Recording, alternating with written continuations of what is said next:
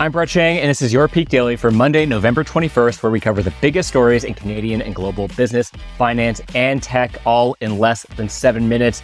Peak Pals, we're going to talk about this further down in today's episode, but the World Cup kicked off yesterday with Ecuador defeating Qatar 2-0, which brings us to our fact of the day. Canada has a 37% chance to advance to the round of 16 in the World Cup, according to 538's forecast. And their favorite to win the whole thing, well, it goes in this order: Brazil, Spain, France, Argentina, and Portugal. Canada kicks off their play on Wednesday at 2 p.m. Eastern, and I'll say this: don't be too surprised if we shock the world by beating the number 2 ranked seed. We've got Alphonso Davies, Jonathan David, Tajon Buchanan. This is a great team that's already defied the odds by even getting to this point, finishing top of CONCACAF. And so Peak Pals, like I said, don't be too surprised. Anyways, let's go Canada, and Peak Pals, we hope you get the chance to tune in on Wednesday. So here's what we've got for you in today's episode. For our first story, Twitter is still a train wreck. For our second story, Qatar is a controversial World Cup host. And for our last story, Ticketmaster is under fire. For our first story, if you log onto Twitter these days, the vibe is akin to what we imagine being on the deck of the Titanic was like, right after it hit the iceberg. So here's what's happening. After Captain Musk imposed a deadline for Twitter employees to commit to being hardcore or resign, up to 1,200 people chose the latter. Now, a private employee Slack channel was flooded, we're keeping the ship puns going, with blue hearts and saluting emojis, a bid farewell to the company. Now, Musk temporarily closed offices and called a meeting for people who, quote unquote, actually write software, while tweeting about all-time high usage and generally making light of the whole situation. Now, this is a pretty big deal because several former and current employees told The Verge that so many key people have left that they expect the platform to start breaking down. Now, the surge in use from the World Cup's opening matches this week could push Twitter to its limits without teams handling things as basic and essential as user traffic. Prominent accounts have been bidding adieu with a sense that nobody would be surprised if Twitter suddenly stopped working and invaluable documents of modern history were lost. But some employees don't agree with the apocalyptic assessment of others, and Musk is confident that, quote unquote, the best people are staying to man the ship. And here's the bottom line. With this recent exodus, Twitter 2.0, it's here. Maybe it'll work out in the end, but in case you're worried, you should consider taking a look at how to download your Twitter archive.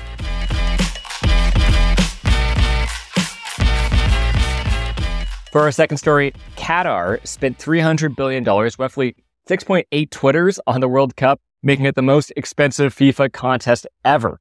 But it all comes with a catch. Spending big will pay off in international clout, but it's still a lot of money, and here's what it's going to look like. Now, some 1.2 million football fans, that's European football, are heading to Qatar for the Cup, which kicked off on Sunday like we talked about, and is going to have a number of matches running throughout the next few weeks. Fans can't drink beers during games, but they can enjoy Qatar's newly built infrastructure like stadiums, malls, roads, and even a subway.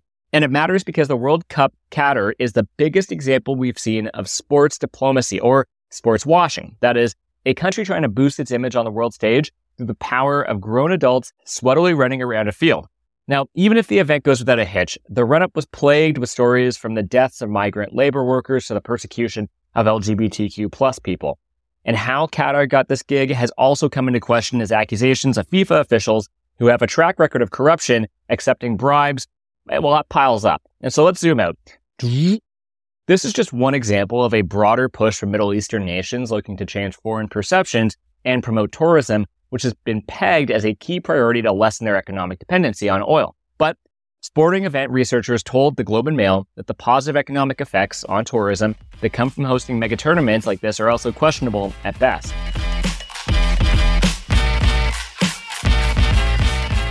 For our third story, a disastrous pre-sale of tickets for Taylor Swift's upcoming tour has landed Ticketmaster and its parent company, Live Nation, in hot water with an army of Swifties and only a slightly more powerful force, the U.S. Justice Department. Now let's get you caught up on this strange story. So Ticketmaster systems were unable to handle the traffic they received when pre-sale tickets for Swift's upcoming shows went on sale last week. This caused the whole website and app to crash for many users. Ticketmaster then canceled the public ticket sale entirely, leaving disappointed fans to buy tickets at heavily marked up prices on resale markets. Now, Swift blasted Ticketmaster for failing to prepare for the demand, saying she had been assured by the company that they could handle a big spike in traffic. Enter the U.S. Justice Department, which announced that it is investigating whether Ticketmaster's owner, Live Nation Entertainment, has broken antitrust laws and engaged in anti-competitive practices to crush rivals. Live Nation merged with Ticketmaster in 2010 to create a powerhouse that controls 70% of the market for live event ticketing. Critics argue that Live Nation's dominance over live events allows it to charge customers exorbitant fees and bully artists and venues who don't use the Ticketmaster platform. And here's why it matters. The U.S. Justice Department has taken a tougher line on antitrust cases in recent years, blocking a number of major mergers and acquisitions.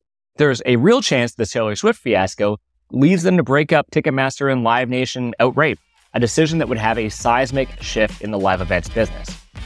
Peak Pals, thanks for making us the most listened to business news podcast in Canada. If you've got a second, why not follow this podcast on your app of choice and leave us a review? And if you want more Peak, make sure to subscribe to our daily newsletter at readthepeak.com. And as always, thanks to Dale Richardson and 306 Media Productions for putting together this episode. Thank you, Dale. And Peak Pals, go Canada.